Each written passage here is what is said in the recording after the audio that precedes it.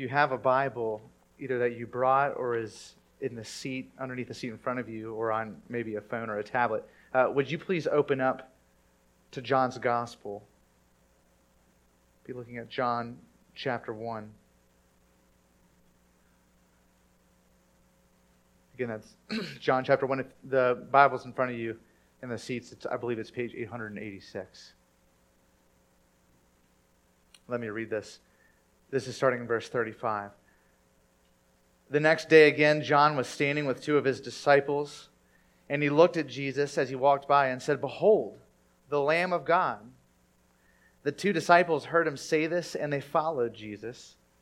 Jesus turned and saw them following and said to them, "What are you seeking?" And they said to him, "Rabbi," which means teacher, "where are you staying?" He said to them, "Come, and you will see." So they came and saw where he was staying, and they stayed with him that day, for it was about the 10th hour. One of the two who heard John speak and followed Jesus was Andrew, Simon Peter's brother. He first found his own brother Simon and said to him, "We found the Messiah," which means Christ. He brought him to Jesus, and Jesus looked at him and said, "You are Simon the son of John?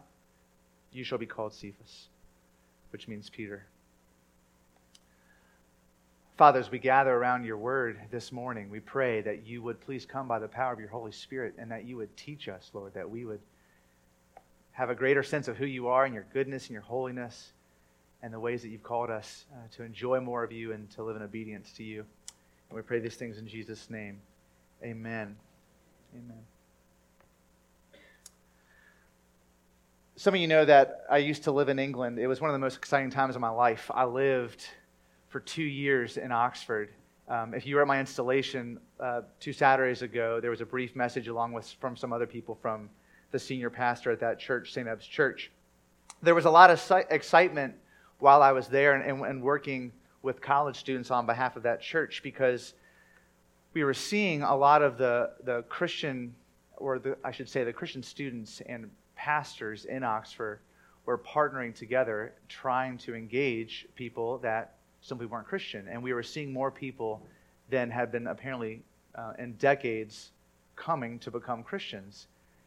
And a lot of people were trying to speculate exactly why this was. And then finally, people started to recognize, we believe it's because we've had this initiative between the churches in Oxford and between the main campus ministry, we might say, what was called the Christian Union, in partnering together and trying to encourage students to read the Bible with their friends.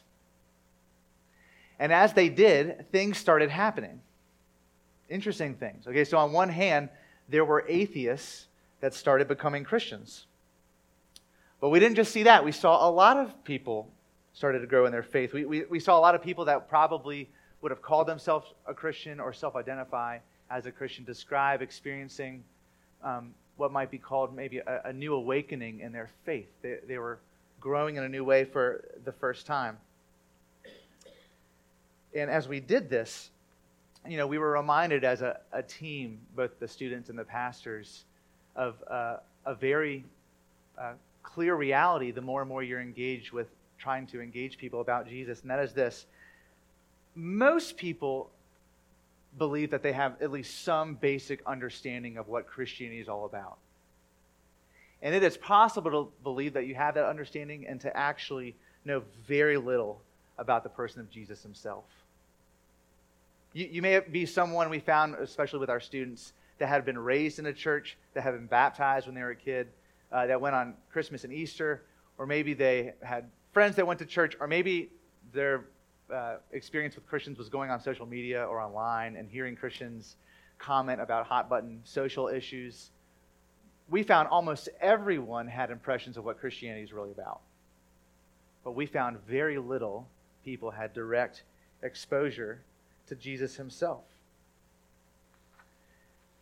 Now, what we found was that as we encouraged students to read the Bible, one of two things happened.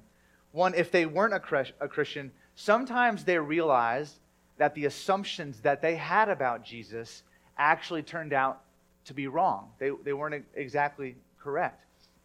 And the Jesus that they read about in the Gospels was very different than the Jesus that they just assumed him to be based on their experience with churches or with Christians. Or, if the person reading it was a Christian, they realized possibly that they had lost sight of the person that Jesus actually claimed to be and the kind of life that he was calling people to. Now, why do I mention this? Where is this going? Here's what we're going to do for the next several weeks here at St. Peter's in our sermon. Starting today and going through the beginning of March, we're going to be in a series called Questions of Jesus, a study in John. And what we're going to be doing is opening up John, and we're going to be taking a closer look at Jesus. Now, it'd be very natural for you to be going, okay, Bryan, that's very nice about your experience in England. We're not in England. We live in Birmingham, okay? Not exactly the same place in the Bible Belt, different context, and most people, or if not a lot of people here, might be Christians. Here's why we're going to do it anyway.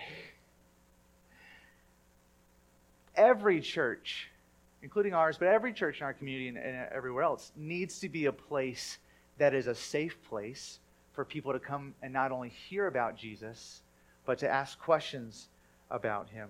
And my hope is that if that's you this morning, that you're going to have the opportunity as we get into this series to learn about Jesus in John's Gospel. That's one of the best ways to do it. Not just to look it up on Wikipedia, but to actually sit in the Bible and read some of the accounts of his life. But two, if you're here this morning and you are a Christian, I think what you're going to find is that as we get into Jesus' life and as we sit with him, as we watch him, as we listen to the things that he says, we find that there is so much that we tend to neglect or forget about his life as we seek to follow him in here and now. And it's going to be great for us to get into that and to look and see what he wants to remind us. Now, obviously, we're not covering all of John through the beginning of March. Okay, I'm realistic about that. But what we are going to do is we're going to look at a series of interactions that Jesus had with people, and we're going to take up one question from each of those passages. So today, for example, we're going to look at the interaction that Jesus had with some of the disciples in John 1, and we're going to look at this question that he asked him, or I should say them, what are you seeking? What are you seeking? Okay, these are the first 4 recorded words of Jesus in John's gospel, in his public ministry. And what we're ultimately going to see from his interaction is we're going to get a window into 3 key aspects of Jesus' identity. Okay, so 1, that he is personable, 2, that he is invitational, and 3, that he's transformational. I know that's a mouthful, but bear with me because I think it's going to give us some clarity. So first, real quick, remember where we are in John. Okay, if you were here with us for Christmas, we were remembering his birth. We were in John 1, and we kind of got this 30,000-foot view of Jesus coming into the world. And then John is kind of different than some of the other Gospels. It just drives straight into Jesus' life. It takes us first to John the Baptist and John's teaching about this figure that's going to come in the person of Jesus. And then, as we get to chapter 1 and around verse 35, we start to see Jesus come on the scene. So let's look at that together. We read about this interaction between John the Baptist and his followers, and then Jesus. It says, verse 35, the next day, again, John was standing with 2 of his disciples, and he looked at Jesus as he walked by and said, behold, the Lamb of God. The 2 disciples heard him say this, and they followed him. So, pardon me, if you're one of John the Baptist's followers on this occasion, if you're one of his disciples, which we believe was Andrew and most likely John, who's also known as the beloved disciple, this is a big deal. Because in this moment, John the Baptist has been teaching them that, again, someone's going to come whose sandals John is unworthy to untie, I should say. And now, as Jesus walks past, John blurts out, behold the Lamb of God. Hey, pay attention. This is a big deal. And they notice him, and they start following him. And then look at what happens in 38, if you have it in front of you. Jesus turns, and he sees them following him, and he says to them, which our first question today, which is the question we're taking up, what are you seeking? What is it that you want?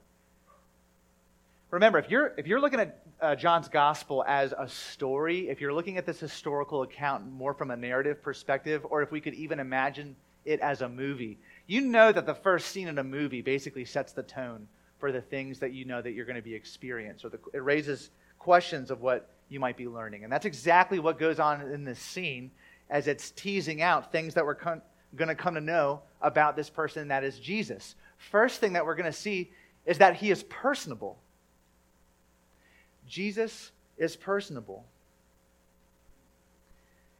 If you take time and you sit and you read through John's gospel, one of the things that you start to see is that on one hand, Jesus is claiming to be the Son of God, and at the same time, even though he has every right to keep people at a distance and to just kind of spit out commands and to treat people like a drill sergeant, he is incredibly thoughtful, gracious, personable with every single person that he encounters. He's always talking with people. He's interacting with them. He asks them questions. And he does this with a wide breadth of people. He does it with rich people, with poor people, people that were well-educated, people that had no education, really religious people on one hand, some of us know, and then people that the religious people wanted nothing to do with. Jesus is engaging with all kinds of different people. And Jesus isn't just shooting the breeze when he talks to people. Jesus isn't just talking shop, but he gets right to the heart of things in the conversation. So, for example, look in 38. Jesus turns around and he sees the disciples and he asks them again, what are you seeking? What is it that you want? You know, most of us have people in our lives or in our families that are really good at asking questions. And Jesus, again, is just like that. He asks questions that get right to the heart of people and really our souls. So later on, for example, you know, if you've read John's gospel before, with the woman at the well, he basically comes to her and says, look, I know that you need physical water, and I know that you are looking for something that's going to quench your physical thirst. I've got something that's actually going to quench the thirst of your soul. Do you want it? I've got living water. How about that? Would you like it? Or then in Matthew's gospel, some of you know the story of the rich young ruler. This guy comes to Jesus. He's got a lot of money. Says, Jesus, I want to live forever. What's it going to take? And what does Jesus say to him? In essence, he asks the question, look, are you willing to give up everything that you have? Are you willing to walk away from all of your money and your material possessions? Now, why does Jesus ask him that? Is that because money is evil? No. But Jesus knew if this guy wanted to live with God forever, he knew the main obstacle in this particular man's life, the thing that kept him from loving God above all things, was that he, it seems, was enslaved to his material possessions and his money. And Jesus asked him a question, will you walk away? If you read the Gospels, John's Gospels, the other Gospels, you have to come to the conclusion that Jesus is genuinely interested in the everyday lives of people. And he is always one or two questions away from conversations about the deepest longings of their heart. That's how Jesus was. He's just that kind of guy. So why does this matter? This matters because we experienced this when I was living in England. There are a lot of people out there who assume that the God of the Bible is like Santa Claus. And that the main thing that he is interested in is just being aware of whether or not we've been good or bad, or naughty or nice. He's chiefly concerned about our performance, some people think. But Jesus isn't like that. Jesus, as God with flesh on, he sits with people, he talks to people, he hangs out again with all kinds of people, and he's curious about what makes them tick. Jesus wants to know what's going on deep down. And he does this all out of love. That's a really important thing to remember from this passage this morning. When God came again and put on flesh, what did he show to be interested in? He showed to be interested in you, in me, and understanding how we're wired, what motivates us. And that's the same question that he's asking the disciple. What is it that you want? What are you seeking? He's a personable God. But secondly, he's invitational. So when Jesus meets people, Jesus is inviting them in a relationship. Jesus doesn't just meet every person and give them kind of an elevator pitch about the kingdom and his life and then say, hey, you in or you out? You got to make a decision right now. I mean, he can be abrupt and he can be direct, but that's not his MO throughout the whole Gospels. He's relational. Again, look back at John 1. Look at verse 38. So he asked the disciples this question. The disciples answer his question by saying this. They say, Rabbi, which means teacher, where are you staying? So it's funny. Again, the disciples don't answer Jesus' question about what they're seeking. They just say, hey, Jesus, where are you staying? That's their way of answering it. We want to hang out with you. And what does he say in verse 39? Come and see. Come and you'll see. And then it goes on. So they came and saw where he was staying, and they stayed with him for that day, for it was about the 10th hour. Now, I grew up in a church, going to church every week with my family, and I can still remember the time when on another occasion that was not involved with my church, someone talked about having a relationship with God, a personal relationship. And to be honest, I thought that was kind of weird. Okay, that struck me as strange, and I wondered if this person was one of those bizarre Jesus freaks. No one had ever talked to me about Christianity in that way. And I just thought that the thing that made a Christian different from any other person of any other religion was that we had a set of beliefs or propositions that we subscribed to, and this is what it meant to be a Christian. And so because I agreed with those things, I was a Christian. But then one summer I went to a camp. I did not know it was a Christian camp. That's what Christians do. We get people to come to things, and then sometimes they find out there might have been a little bait and switch. We might need to repent a little bit of that, but maybe not all of it. And there was a speaker at this camp, very sneaky. And he talked about Jesus for a week. It was weird because this guy was well-spoken and funny. I hadn't encountered many Christians like that in my life. He was engaging, and then he had us looking at the Bible and stories about Jesus. And it became obvious when you looked at Jesus' life, he was inviting people into a relationship with God. And this was, again, entirely different than everything I'd come to know about Christianity. Okay, at that point in my life, my understanding, again, of Christianity was not only believing certain things, but it was ultimately about being a good person. That's how I was raised. Yes, ma'am. Yes, sir. My parents took us to church, but I just assumed God loves me, and He's got me. I've got Him in my back pocket because I've got straight A's and I hold the door for people. That's what I thought being a Christian was. I'm not kidding. But he was speaking of something very different as he talked. And he talked again about this idea of having a relationship with God. And I was this 8th grader kind of going, a relationship with God. Okay. And I knew at that time, I knew that I did believe in God. I knew that God was a lot smarter than I was.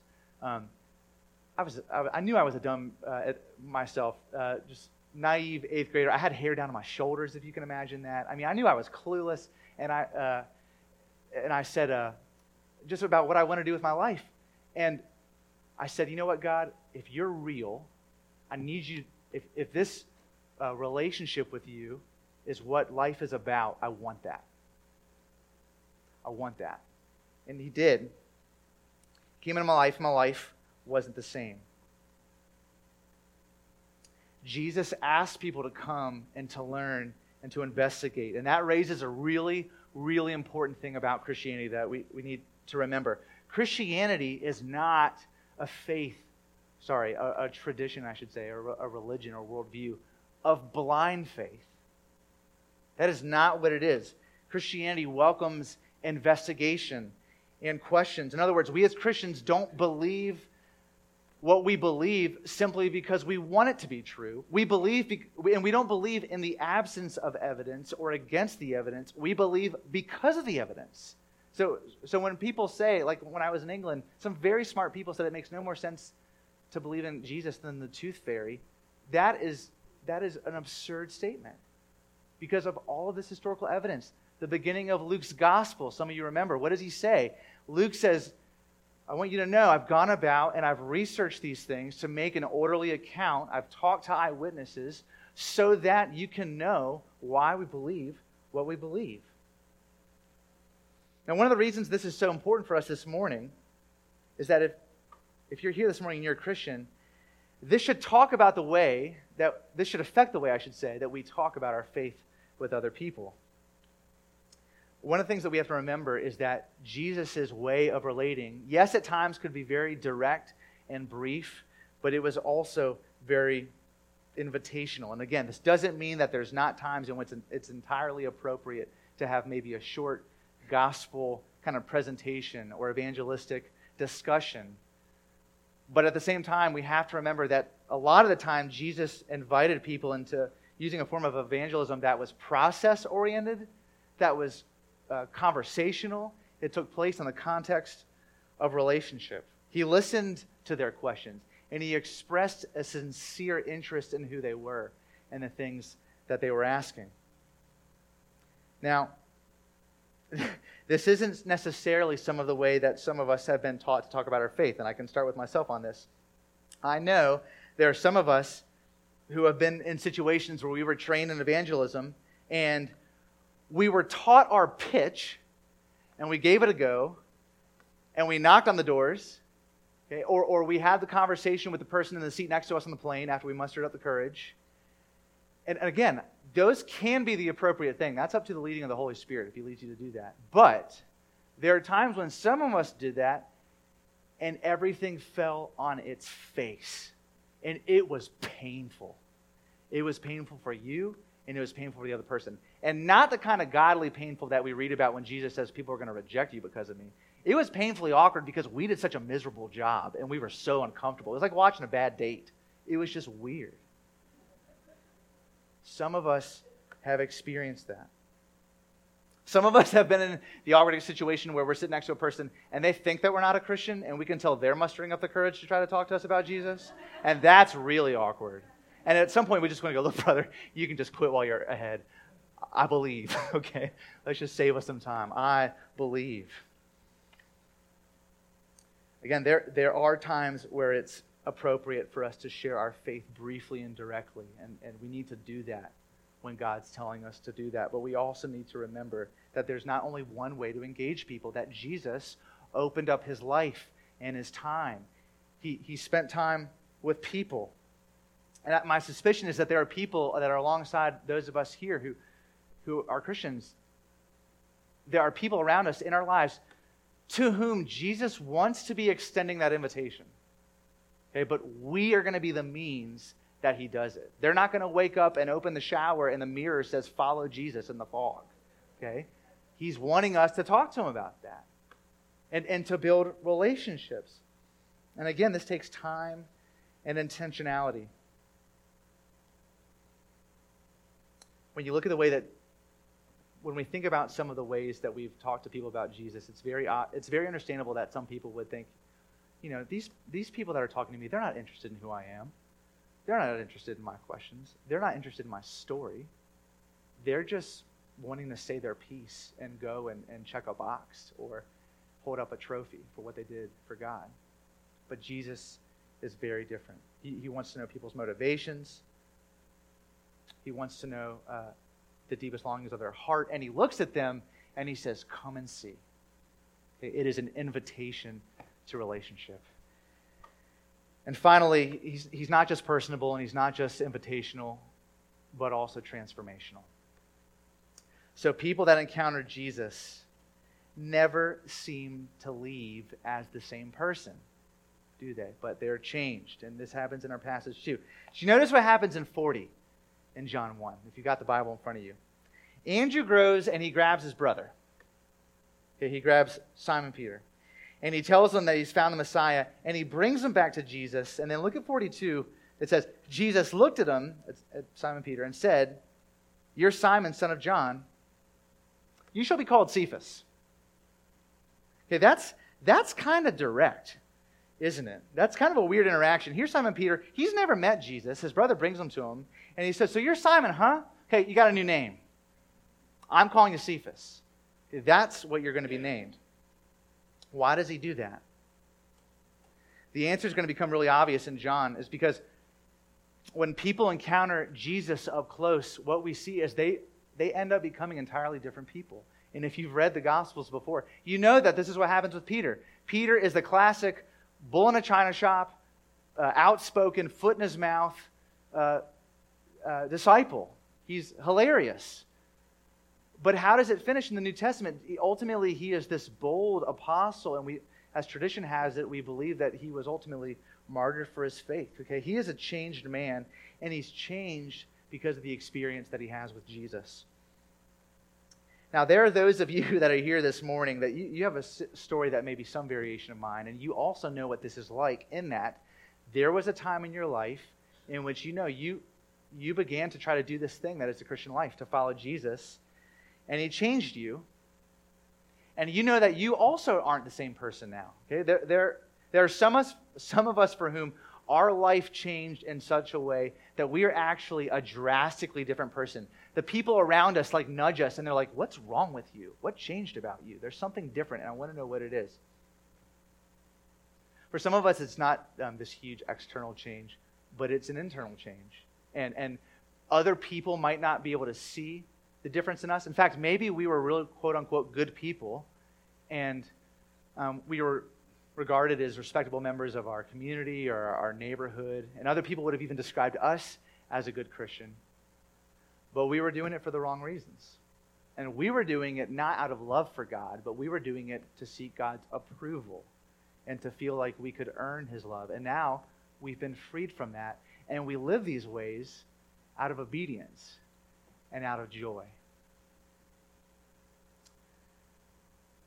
When we come to know Jesus, none of us walks away the same person. And so, as we've seen today, when you step into John, and as we go on this journey together, we see, one, he has a genuine, Jesus has a genuine curiosity about people. Okay?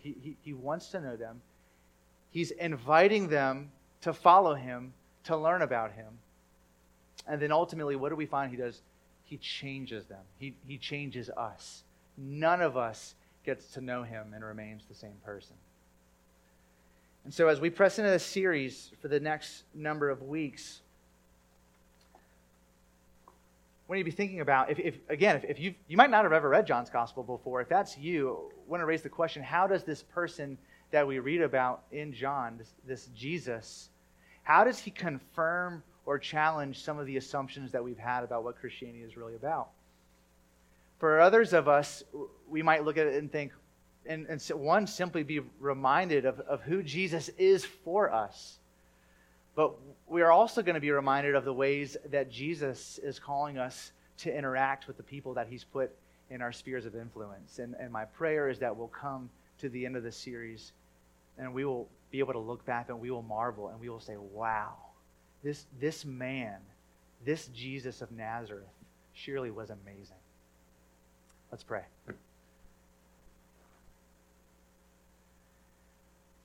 God, thank you that you show more interest in us than any nice, extroverted person we've ever met.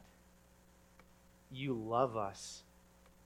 You are seeking to woo us to yourself. And in Jesus, we see this love. We pray in this series that you would show us who is this person, Jesus? What are the questions that he wants to speak into for us? How is Jesus meeting our deepest longing and desires, Father? And may we as a church family and anyone visiting be able to come to the end and say, God, you are glorious, and we worship you. Pray these things.